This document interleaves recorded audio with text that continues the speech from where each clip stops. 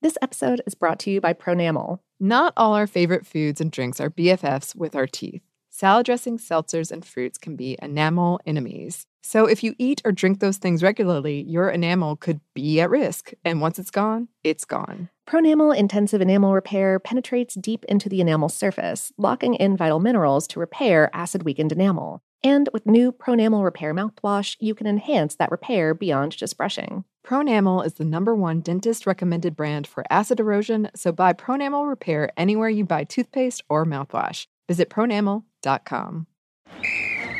Let's hit it. Give me a vacation. Give me a wave. Surfing. Give me a city tour. The trolley. Give me animals. The zoo. Give me some sea life. Give me museums. Balboa Park. Give me a woo. Roller coaster. What's that spell? San Diego. If you're happy and you know it, San Diego is the place to show it. Book your family vacation at sandiego.org. Funded in part with the City of San Diego Tourism Marketing District Assessment Funds. As important as choosing the right destination when traveling is choosing the right travel partner. Gene Fodor. Gene, was good. But be careful, because the worst trips result when two partners have two different agendas. The CIA really need your help, Gene. Freeze, Americano. Gene, run! Listen to Fodor's Guide to Espionage on the iHeartRadio app, Apple Podcasts, or wherever you get your podcasts. If you want to level up your marketing and business knowledge, look no further than the Marketing School podcast, hosted by Neil Patel and yours truly, Eric Su. It is the #1 marketing podcast on Apple and number 15 on business in the United States. Now, if you want to listen to interesting conversations with operators that have been there, done that, also with other interesting guests, then listen to Marketing School every weekday on the iHeartRadio app, Apple Podcasts, or wherever you get your podcasts.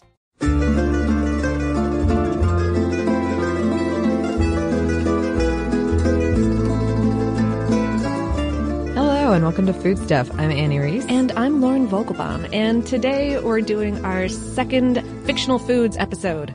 And a lot of you probably from the title, but also you could guess what it is because so many people requested it after our first fictional food episode on Butterbeer. Limbus! Yes! We're going to pass the Limbus bread. We're going to walk straight into Mordor. Oh, no. It's going to be harsh, but we're going to be so well fed for the journey. That's true. Yeah. Which hobbits would certainly appreciate. Also probably appreciating it are listeners including Kate, Erica, Crafty Viking, and Asha. Other people, I think, requested So many. I stopped recording names. I'm sorry, but thank all of you. Yes. And I remember a listener, I think we read the email, but tried to make some Limbus. Oh, yeah? Yeah. Oh, I missed that one. Oh, that sounds great.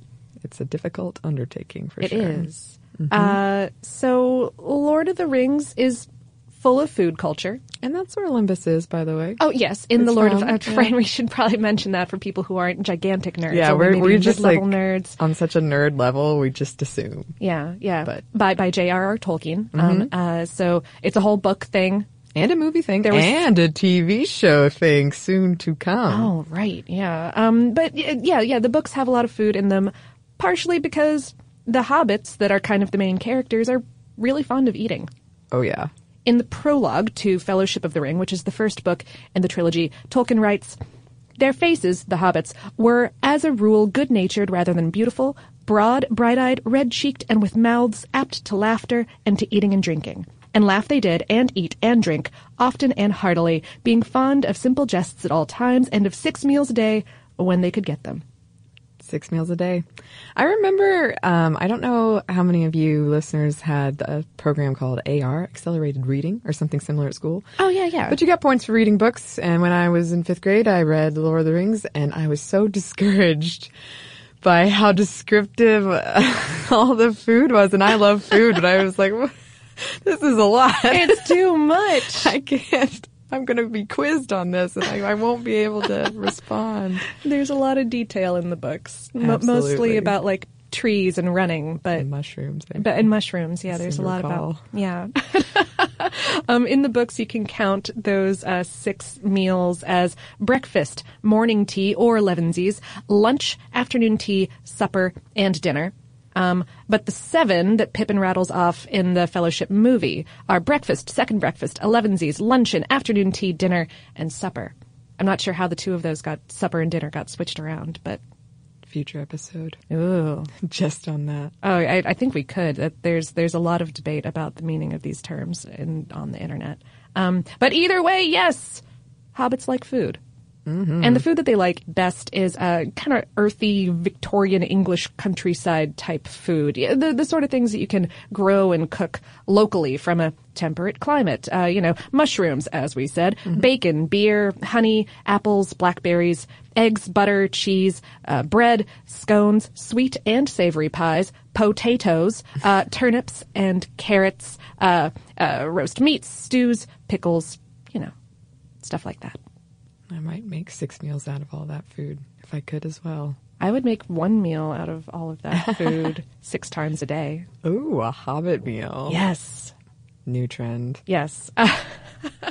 In The Two Towers, the narrator explains, all hobbits, of course, can cook, for they begin to learn the art before their letters, which many never reach. Of course they can cook. Of course they can cook. And how this type of food probably came about in the books. Tolkien was born in 1892 and grew up in a sort of idyllically rural, old-fashioned hamlet near the sort of grimly urban industrial center of Birmingham. He once wrote to a fan that he was basically from the Shire and that, quote, I am in fact a hobbit in all but size. So does this mean that Birmingham was like Mordor? I kind of think it might have been. I think so. It's from all the descriptions from the areas that he grew up. It sounds like. Wow. Yeah. Sorry about it, Birmingham. I'm sure it's lovely. I've never been. It is also posited that Tolkien, being something of an English nationalist, created the Lord of the Rings universe and its peoples and languages as sort of a substitute for the unified mythology that England lacks. England having, such a diverse and kind of turbulent history with a lot of different peoples. Tolkien wrote in a letter to Milton Waldman in 1951, a few years before Fellowship was first published, I was from early days grieved by the poverty of my own beloved country. It had no stories of its own, bound up in its tongue and soil, not of the quality that I sought, and found as an ingredient in legends of other lands. There was Greek and Celtic and Romance, Germanic, Scandinavian, and Finnish, which greatly affected me, but nothing English, saved for impoverished chapbook stuff. So he decided to write some books. That he did. That he did. And I have to say, when we chose this topic, I thought it would be simple. I don't know how you felt, Lauren. I think everything's going to be simple. Oh, it was so not simple. I was reading Elvish lore and so overwhelmed. And I liked Lord of the Rings, and I still like Lord of the Rings, but he wrote a lot. He did a lot of back matter. Yes. For if y'all have never experienced trying to read like the Silmarillion and stuff like that, there's universes upon universes of writing about this already very dense series. Exactly. It's beautiful.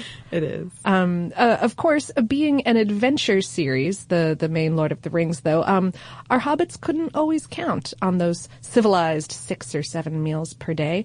They had to make do with what they could travel with or forage for. Though Samwise Gamgee notably brings some basic cooking supplies all the way to Mordor with him, a couple pots, a wooden spoon, a cooking fork, some salt. But yes, most of the time the Fellowship does not have time for cooking. Which brings us to Lembas. It does. Lembas, sometimes called elven bread or way bread, as you may have gathered, is a bread created by elves to sustain you when traveling. Like a protein bar type thing to keep you satisfied for when you decide to hike up Mount Doom one of those days. Oh, yeah. Or many months, many days upon days. From the novel The Fellowship of the Ring, Tolkien wrote, "Eat little at a time and only at need, for these things are given to serve you when all else fails. The cakes will keep sweet for many, many days if they are unbroken and left in their leaf wrappings, as we have brought them. One will keep a traveler on his feet for a day of long labor, even if he be one of the tall men of Minas Tirith." Ah. Yeah. So it's way better than a protein bar. Way better. And the leaf wrappings are Malorn leaves, by the way. Malorn trees, the plural of which is Malern. Mm-hmm. Uh-huh. because Tolkien. They are the primary trees that make up the forests of Lothlorien, where the Fellowship Party picks up their lembas. They're huge trees with this smooth gray-silver bark, and the leaves are green on top and silver underneath. If you were wondering, they were originally from a neighboring continent to Middle-earth called Aman, the inhabited lands there called Valinor, inhabited by the Valar, which are sort of godlike people, and elves brought the trees with them to other places from there. Galadriel herself planted the seeds that would become the Melorn trees in Lothlorien. See what we had to deal with? It's just, I was on Lord of the Rings wiki pages for just days, it felt like. Yeah. It's a beautiful place to be, but anyway. It really is, yes. And Lothlorien is where the elves are, by the way, if we didn't mention that. And Galadriel is an elf lady. Yeah. Anyway, as far as appearance goes, the lembas are brownish on the outside and cream-colored on the inside. They were described as being sort of wafer-like and pretty tasty with a bit of sweetness. Gimli, the dwarf, claims they are better than cram, which is another thing I had to look up. It's a biscuit made by men, and it's also better than honey cakes, which are made by the Bjornings. Yes. I apologize for that accent I put on there. To confuse matters, lembas is written as being made with corn, but probably not actually corn, but something like wheat, because Tolkien was British, and the British call corn maize and grains corn. Oh. Okay. Yes. Perfect. Lembas also contains the fruit, aka the nut of the Melorn tree, which we know is silvery on the outside, but we don't know much else about. It's probably a good source of protein, though, and therefore a good thing to put in a fancy elven protein bar. Yes, and the recipe of lembas was something kind of proprietary for the elves. Very rarely did they share it with any non-elves. And evil or corrupted creatures, like, Gollum, they found lembas, along with most products of the elves, as offensive. Gollum outright would not even try the stuff. And the word lembas comes from what we outside of the Lord of the Rings call elven, but to be more specific, the Sindarian word for whey bread. In another Elvish language, Kenya, lembas is called koimas, or life bread. So, yeah. Sindarian it's like a subset of Elven languages. Man, we're really nerding it up. Yeah. Whew. All right. Okay. So let's get into some of the potential real history basis. And real fake history. Oh, yeah. But first, let's get into a quick word from our sponsor. This episode is brought to you by Pronamel. Not all our favorite foods and drinks are BFFs with our teeth. Salad dressings, seltzers, and fruits can be enamel enemies. So if you eat or drink those things regularly, your enamel could be at risk. And once it's gone, it's gone. Pronamel Intensive Enamel Repair penetrates deep into the enamel surface, locking in vital minerals to repair acid-weakened enamel. And with new Pronamel Repair mouthwash, you can enhance that repair beyond just brushing. Pronamel is the #1 dentist-recommended brand for acid erosion, so buy Pronamel Repair anywhere you buy toothpaste or mouthwash. Visit pronamel.com. Ready? Let's go. Give me a vacation. Vacation! Give me a golf course. 70 courses! Let's get a water sport. Paddleboarding! Can I get excursions? Whale watching! Time for chill vibes. Beach yoga! How about a garden tour? Balboa Park! Give me a dolphin. What's that spell? San Diego! If you're happy and you know it, San Diego is the place to show it. Book your trip at sandiego.org. Funded in part with the City of San Diego Tourism Marketing District Assessment Funds. As important as choosing the right destination when traveling is choosing the right travel partner. Eugene Fodor. Gene, was будет? Much of the joy you will find on the road comes from the person you share it with. So you write the books, Gene, and Vlastar runs the business. I understand now. It is a wise man who marries a wiser woman. But be careful and choose your travel partner well, because the worst trips result when two partners have two different agendas. Get down! I'm not stupid, Gene. Something is going on, and it's high time you tell me the truth. Freeze, Americano! Gene, run! So travel before it's too late. Your money will return. Your time won't. and we're all too quickly approaching that final destination. Listen to Fodor's Guide to Espionage on the iHeartRadio app, Apple Podcasts, or wherever you get your podcasts. If you want to level up your marketing and business knowledge, then look no further than the Marketing School podcast hosted by Neil Patel and yours truly, Eric Su. It is the #1 marketing podcast in the United States and number 15 on business in the United States.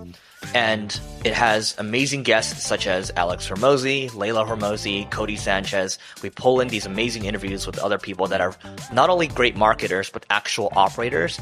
And the icing on the cake is Neil and myself were also operators as well. So we share learnings from the trenches.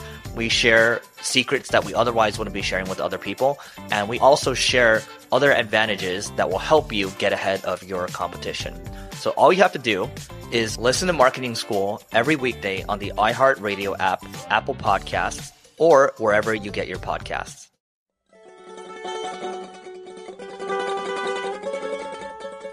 And we're back. Thank you, sponsor, and or sorry that you're being associated with all of this nerdery. And speaking of nerdery, let's dial it up a bit. Oh, wait. What level were we already on? Oh, I know. Okay. We're twisting that knob even further. So let's talk some in-book Lord of the Rings Lembas history, or what I like to call in the outline, real fake history. So in Elvish lore, the creation of Lembas goes way back to the Vala Yavanna. Vala is the singular form of Valar, which Lauren mentioned earlier, and they were these powerful beings whose purpose was to give order to the world. Yavanna was one of these Valar called the Giver of Fruits and or the Lady of the Earth. And as the name suggests, she was in charge of planting and growing the first plants. Yeah. Makes sense, yeah. It does. Once the elves made their great journey to Aman, and there's a whole thing about this. Lord of the Rings fans know exactly what the great journey is, but it's a thing. Yavanna brought... they went there, believe us. Yeah. Yes. They brought them special corn. Again, probably wheat, to plant, and this special corn most likely was and is the key ingredient to Lembas. The Queen of Doriath, Melian, had the recipe first, later passing it to Galadriel, along with other elves. And as we said, she was the first Galadriel to plant it and give it to the Fellowship. And she gave them quite a bit. How much, though? And whether that would have survived for their entire journey. Oh, we're going to talk about it. We are. Yeah, there's numbers involved. There's math. Meanwhile, back in what some people might call the real world, Tolkien was Roman Catholic, and some readers have suggested that Lembas is directly influenced by the bread or the wafer part of the Eucharist, the Holy Communion. The whole this wine is my blood, this bread is my body kind of thing. Mm-hmm. And especially influenced by the Holy Communion that's given as a part of a practitioner's last rites, which is called the Viaticum and means something like provision for a journey. In this practice, the Viaticum is meant to ensure the dying person's journey into eternal happiness. And Lembas in the stories is also said to be more effective during fasting and to feed the will as much as the body. So totally lines up. Tolkien acknowledged this connection, but said that it was unintentional. Well, back to some numbers, some science, some real world making of Lembas, if it's possible. You can find a lot of recipes for it online. Oh, yeah. There's even an Etsy store I ran into where you can buy some, and in the description, the shop owner notes, Malorn leaves not included. Oh. Mm-hmm. Most of the recipes are for something like a shortbread or scone. Which sounds delicious. And they generally include nuts or nut meal, plus some vanilla and cinnamon, which most of the bakers apologize for, since they're tropical plants and thus, it wouldn't be in probably wouldn't be in there, but you never know what elves get up to. That's true. Mm-hmm. In the films, the prop for Lembas bread, was similar to an unsweetened shortbread. The primary goal is to make something that looked and crumbled like Lembas, and was also edible. Because of this. But acting. Acting is key for actors.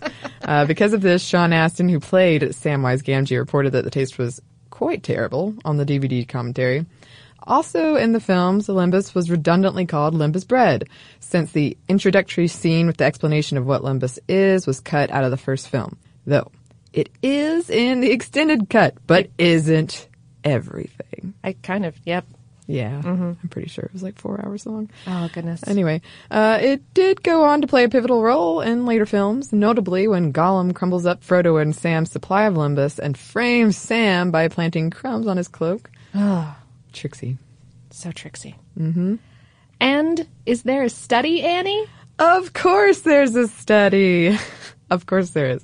From Sky Rossetti and Krisho Maharan out of the University of Leicester, who set out to determine how much Limbus the Fellowship would have needed for a 92-day journey if Limbus was their only sustenance.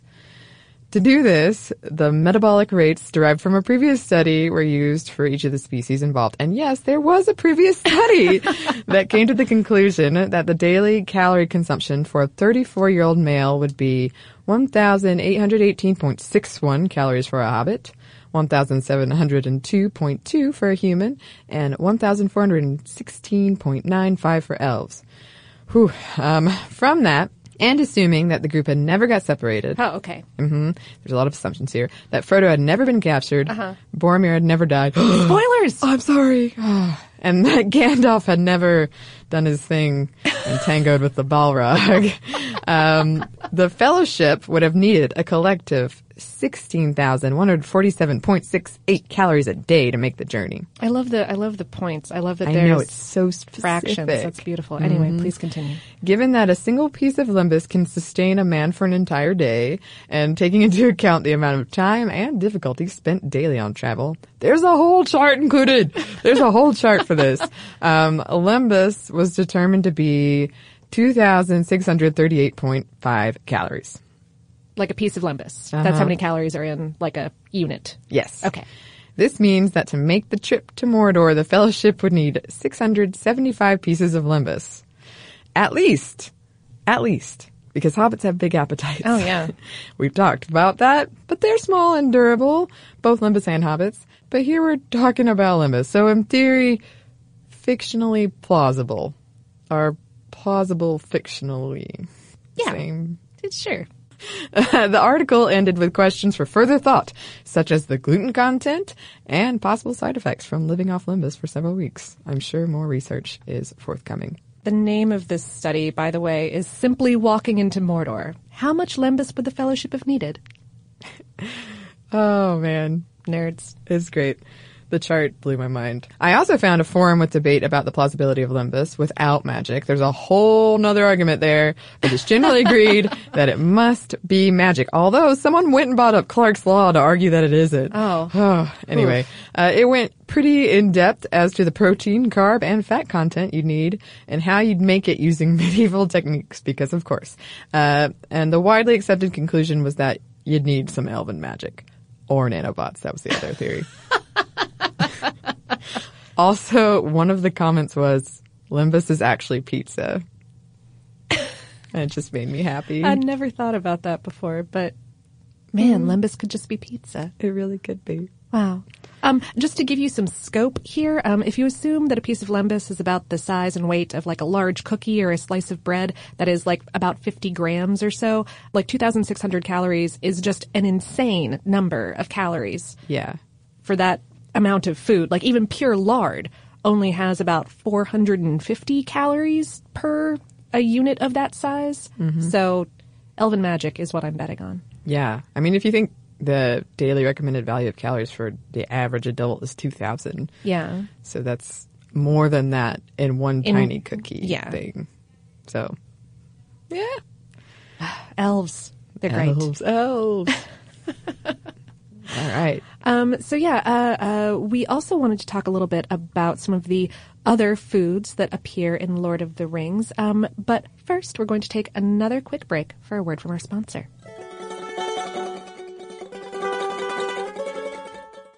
This episode is brought to you by Pronamel. Not all our favorite foods and drinks are BFFs with our teeth. Salad dressings, seltzers, and fruits can be enamel enemies. So if you eat or drink those things regularly, your enamel could be at risk. And once it's gone, it's gone. Pronamel Intensive Enamel Repair penetrates deep into the enamel surface, locking in vital minerals to repair acid-weakened enamel. And with new Pronamel Repair mouthwash, you can enhance that repair beyond just brushing. Pronamel is the #1 dentist-recommended brand for acid erosion, so buy Pronamel Repair anywhere you buy toothpaste or mouthwash. Visit pronamel.com. Ready? Let's go. Give me a vacation. Vacation. Give me a golf course. 70 courses. Let's get a water sport. Paddleboarding. Can I get excursions? Whale watching. Time for chill vibes. Beach yoga. How about a garden tour? Balboa Park. Give me a dolphin.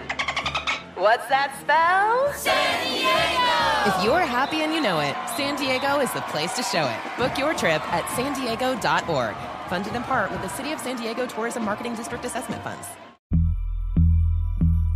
As important as choosing the right destination when traveling is choosing the right travel partner. Gene! Eugene Fodor. Gene, was будет? Much of the joy you will find on the road comes from the person you share it with. So you write the books, Gene, and Vlastar runs the business. I understand now. Tis a wise man marries a wiser woman. But be careful and choose your travel partner well, because the worst trips result when two partners have two different agendas. Get down! I'm not stupid, Gene. Something is going on, and it's high time you tell me the truth. Freeze, Americano! Gene, run! So travel before it's too late. Your money will return, your time won't, and we're all too quickly approaching that final destination. Listen to Fodor's Guide to Espionage on the iHeartRadio app, Apple Podcasts, or wherever you get your podcasts. If you want to level up your marketing and business knowledge, then look no further than the Marketing School podcast hosted by Neil Patel and yours truly, Eric Su. It is the #1 marketing podcast in the United States and number 15 on business in the United States. And it has amazing guests such as Alex Hormozi, Layla Hormozi, Cody Sanchez. We pull in these amazing interviews with other people that are not only great marketers, but actual operators. And the icing on the cake is Neil and myself were also operators as well. So we share learnings from the trenches. We share secrets that we otherwise wouldn't be sharing with other people. And we also share other advantages that will help you get ahead of your competition. So all you have to do is listen to Marketing School every weekday on the iHeartRadio app, Apple Podcasts, or wherever you get your podcasts.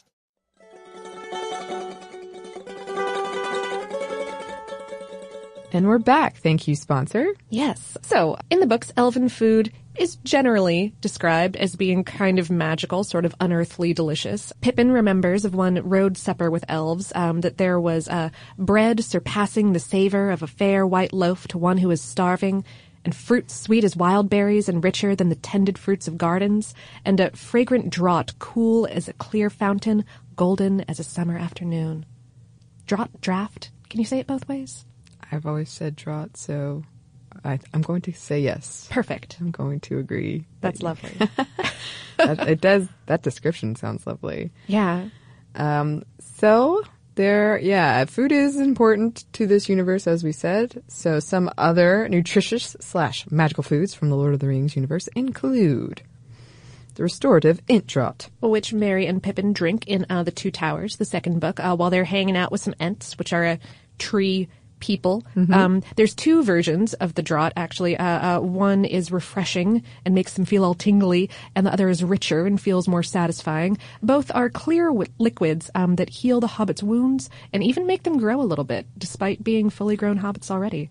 It's said that because of this Ent draught, they are at least 3 inches taller than any other hobbit. 3 inches? I know, that's a lot for a hobbit. They're only like 2 to 3 feet. Man, if I grew 3 inches... that'd be a lot for me. That's nothing to sneeze at. I know, right? Wow. Mm-hmm. There's also the Orc Vitality Drink, which is also called Grog. And Lauren seems to be a fan of this one. Okay, well, all right. So you wrote the thing about the next party. That's all your note. Well, I must have had a crazy party after that because I don't recall writing it. In our notes, it says, which is also called Grog and needs to be at my next party. And it sounds more like a painkiller than an actual like restorative, like the Ent draught. It's also mentioned in The Two Towers and given to Pippin and is described as a burning liquid. When Pippin drinks it, he felt a hot, fierce glow flow through him. The pain in his legs and ankles vanished. He could stand. Wow. So, I mean, yeah. It's more like a keep you going kind of thing. Okay. Mm-hmm. I probably just wrote that because of the name, but that sounds pretty good. Yeah. This next one looks complicated to pronounce. Miravor. Lauren just runs with it. Miravor. Yes, obviously. That's basically the Elvish equivalent of mead. And then we've got, of course, the aforementioned cram and honey cake. Yeah, of course. You need no explanation. And in case you didn't know, because I, being so stolidly American, did not, second breakfast and elevensies aren't just funny-sounding things that hobbits do in Hobbiton. They are real meals, or like snacks or refreshments, really, that real humans eat. What? Yes! Elevensies existed in America for a while in the mid-1800s. It was actually more like a late-morning whiskey break. It was the precursor to the modern coffee break. Americans drank like a whole lot of whiskey back then, an average of half a pint per day at all times of the day. Oh, wow. It comes from the English tradition of elevensies, which is a mid-morning tea and light refreshment break. So they were doing tea and we were like, let's add whiskey? Yeah.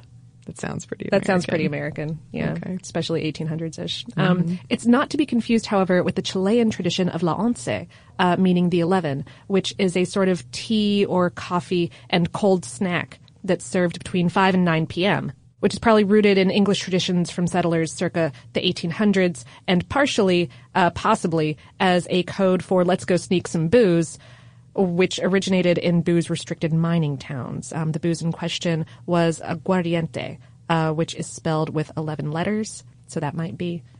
Oh. I find that sort of tenuous, but. Yeah. Second breakfast also is a thing that has happened in America, or used to happen in America. I've never heard of anyone. No one has ever said the word second breakfast to me outside of Hobbit-related conversations.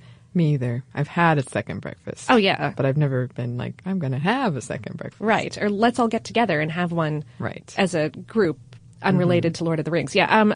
Although Americans picked it up a little bit reluctantly following European traditions. The French, Viennese, Russians, and Germans all have second breakfasts, which are kind of social breakfasts that are taken with friends or coworkers mid-morning. In Germany, it's sometimes been called a Gabelfrühstück, a.k.a. a fork breakfast. A fork breakfast? As opposed to something that you like sit down and like eat with a fork as opposed to something that you just like grab and run with. Okay. Yeah. Also, just Gabelfrühstück is like the best word. Yeah. I mean, most German is kind of the best word. That's pretty fun. Yeah. Well, that is lembas and a few other foods from Middle-earth thrown in there for fun. Uh-huh. I hope that this was satisfactory for you that requested it, and I hope that for people who don't know Lord of the Rings, we didn't completely lose you. Yeah. It's interesting. I mean... Yeah, fictional foods. If you all have any other fictional foods that you would like us to talk about, please do write in and let us know. If you hadn't noticed, Annie and I get excited about geek stuff. So, we do. Yeah. We'll take any excuse to talk about it. And you guys definitely gave us an excuse with this one. Yes. So thank you. And speaking of writing in, it's time for listener mail. Yay! Yay! Okay. So Chris wrote in, I'm just getting a chance to listen to your quiche episode and got a chuckle out of the real men don't eat quiche thing because it reminded me of an early experience with my then girlfriend, now wife. I was always a good and adventurous cook, but one who knew nothing about cooking in terms of names.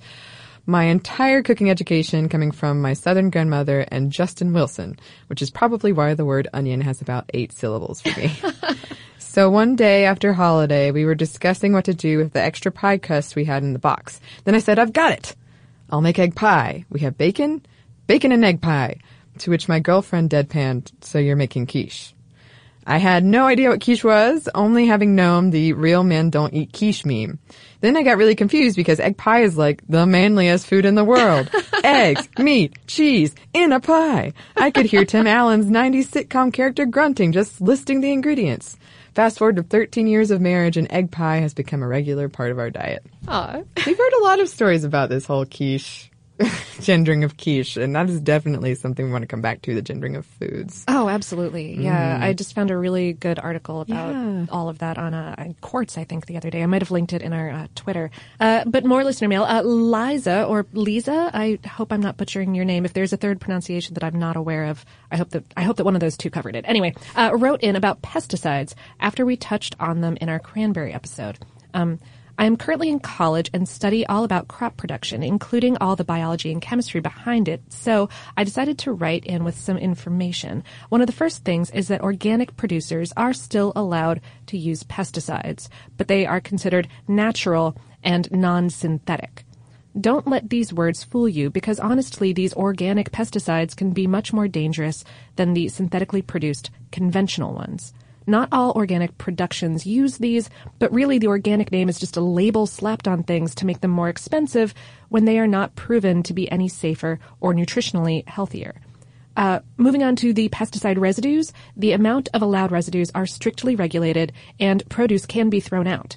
These residue rates are so low that they should not affect humans. Keep in mind that it takes years of safety testing before a new pesticide is ever released, and many of these tests include toxicity to humans, native animals, and the ecosystem. When something is classified as a possible carcinogen, take that with a grain of salt. Common substances like caffeine are classified as such, yet most adults can't do without it. Also, sometimes things are misclassified, such as the recent case of the World Health Organization Cancer Agency purposefully editing out non-carcinogenic findings of glyphosate. Yeah. So, that's basically, thank you so much, Lisa, for writing in about that. That's, kind of a good rundown of what I had understood from light research. Right. But yeah, and Annie and I definitely want to do a whole episode about all of that organic shenanigans in the future, because it's really annoying. It is. That people are being told to, do the right thing, the best thing. And it's the only thing to be healthy for your families. And yeah. Yeah. And also, I just wanted to shout out all the Australian listeners. Yes. Oh, man. You did not let us down. I know. Sent in so many clips of not only the pun from the Vegemite episode, but also other words that we mispronounced, but in the nicest way possible. And we got such a kick out of it. Maybe we'll make a clip. Oh, a clip of them. Oh, that would be the best. Yes. Thank you so much for that. It was great. If you would similarly like to get in touch, you can do that thing. Yes. Our email is foodstuff@howstuffworks.com. We are also on social media. You can find us on Facebook and Twitter at FoodstuffHSW. We're also on Instagram at Foodstuff. We post things sometimes. Recent vacation photos. We took an unofficial field trip down to Orlando. Mm-hmm. We drank some butterbeer. It was delicious. Thank you, Annie, for planning that. I had to. Also, thank you to our audio producer, Dylan Fagan. He's a pretty excellent human person with a very sharp sweater. And we hope to hear from y'all, and we hope that lots more good things are coming your way.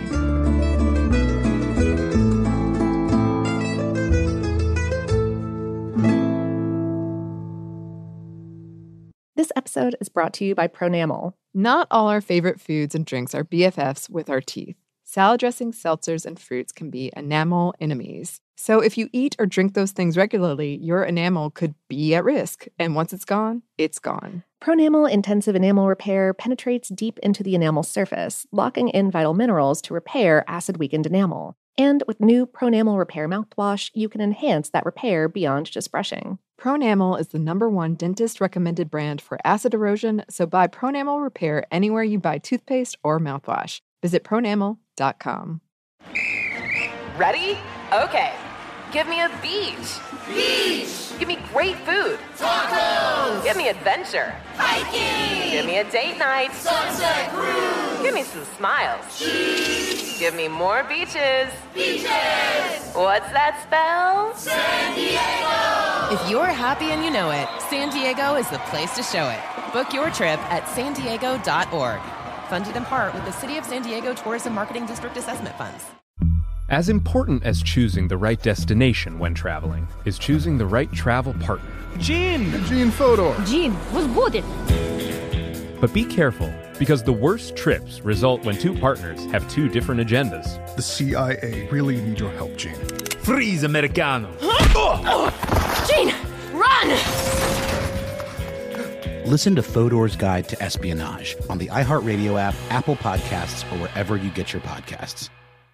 If you want to level up your marketing and business knowledge, look no further than the Marketing School podcast, hosted by Neil Patel and yours truly, Eric Su. It is the #1 marketing podcast on Apple and number 15 on business in the United States. Now, if you want to listen to interesting conversations with operators that have been there, done that, also with other interesting guests, then listen to Marketing School every weekday on the iHeartRadio app, Apple Podcasts, or wherever you get your podcasts.